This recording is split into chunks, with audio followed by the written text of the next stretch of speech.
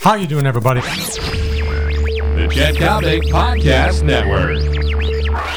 Very frankly, I thought he'd be wearing a prison jumpsuit about 4 or 5 years ago, but the government's case over the years has become flimsy at best.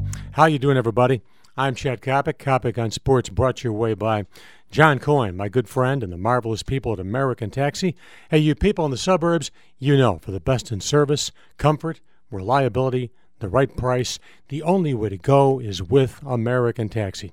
So, Barry Bonds on trial for perjury out in San Francisco. Case will probably last about a month. What's the verdict going to be? Quite frankly, I have no idea. Now, if you go back to about 2003 or 2004, I thought the feds had Barry Bonds absolutely signed, sealed, and delivered for time behind bars. But over the years, as John Ashcroft departed as Attorney General, the bond situation became kind of second fiddle. However, I will say this.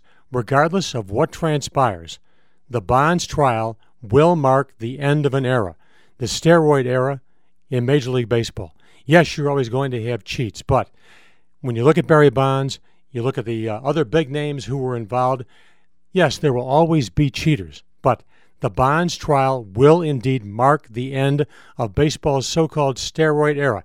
Now, did the steroid era cheapen the game of baseball? Perhaps it did, but if you're Commissioner Bud Selig, if you're a Major League Baseball club owner, box office went up exponentially during the steroid era. Your television revenues went up. So really, did anybody really come out a loser during the steroid era? Think about it. And by the way, I'll be shocked if Barry Bonds is found guilty. I'm Chet Coppock. This has been Coppock on Sports, brought to you by American Taxi, Chicago's prime-time suburban taxi operation. Comfort, reliability, courtesy, the right price. You just don't do any better than American Taxi.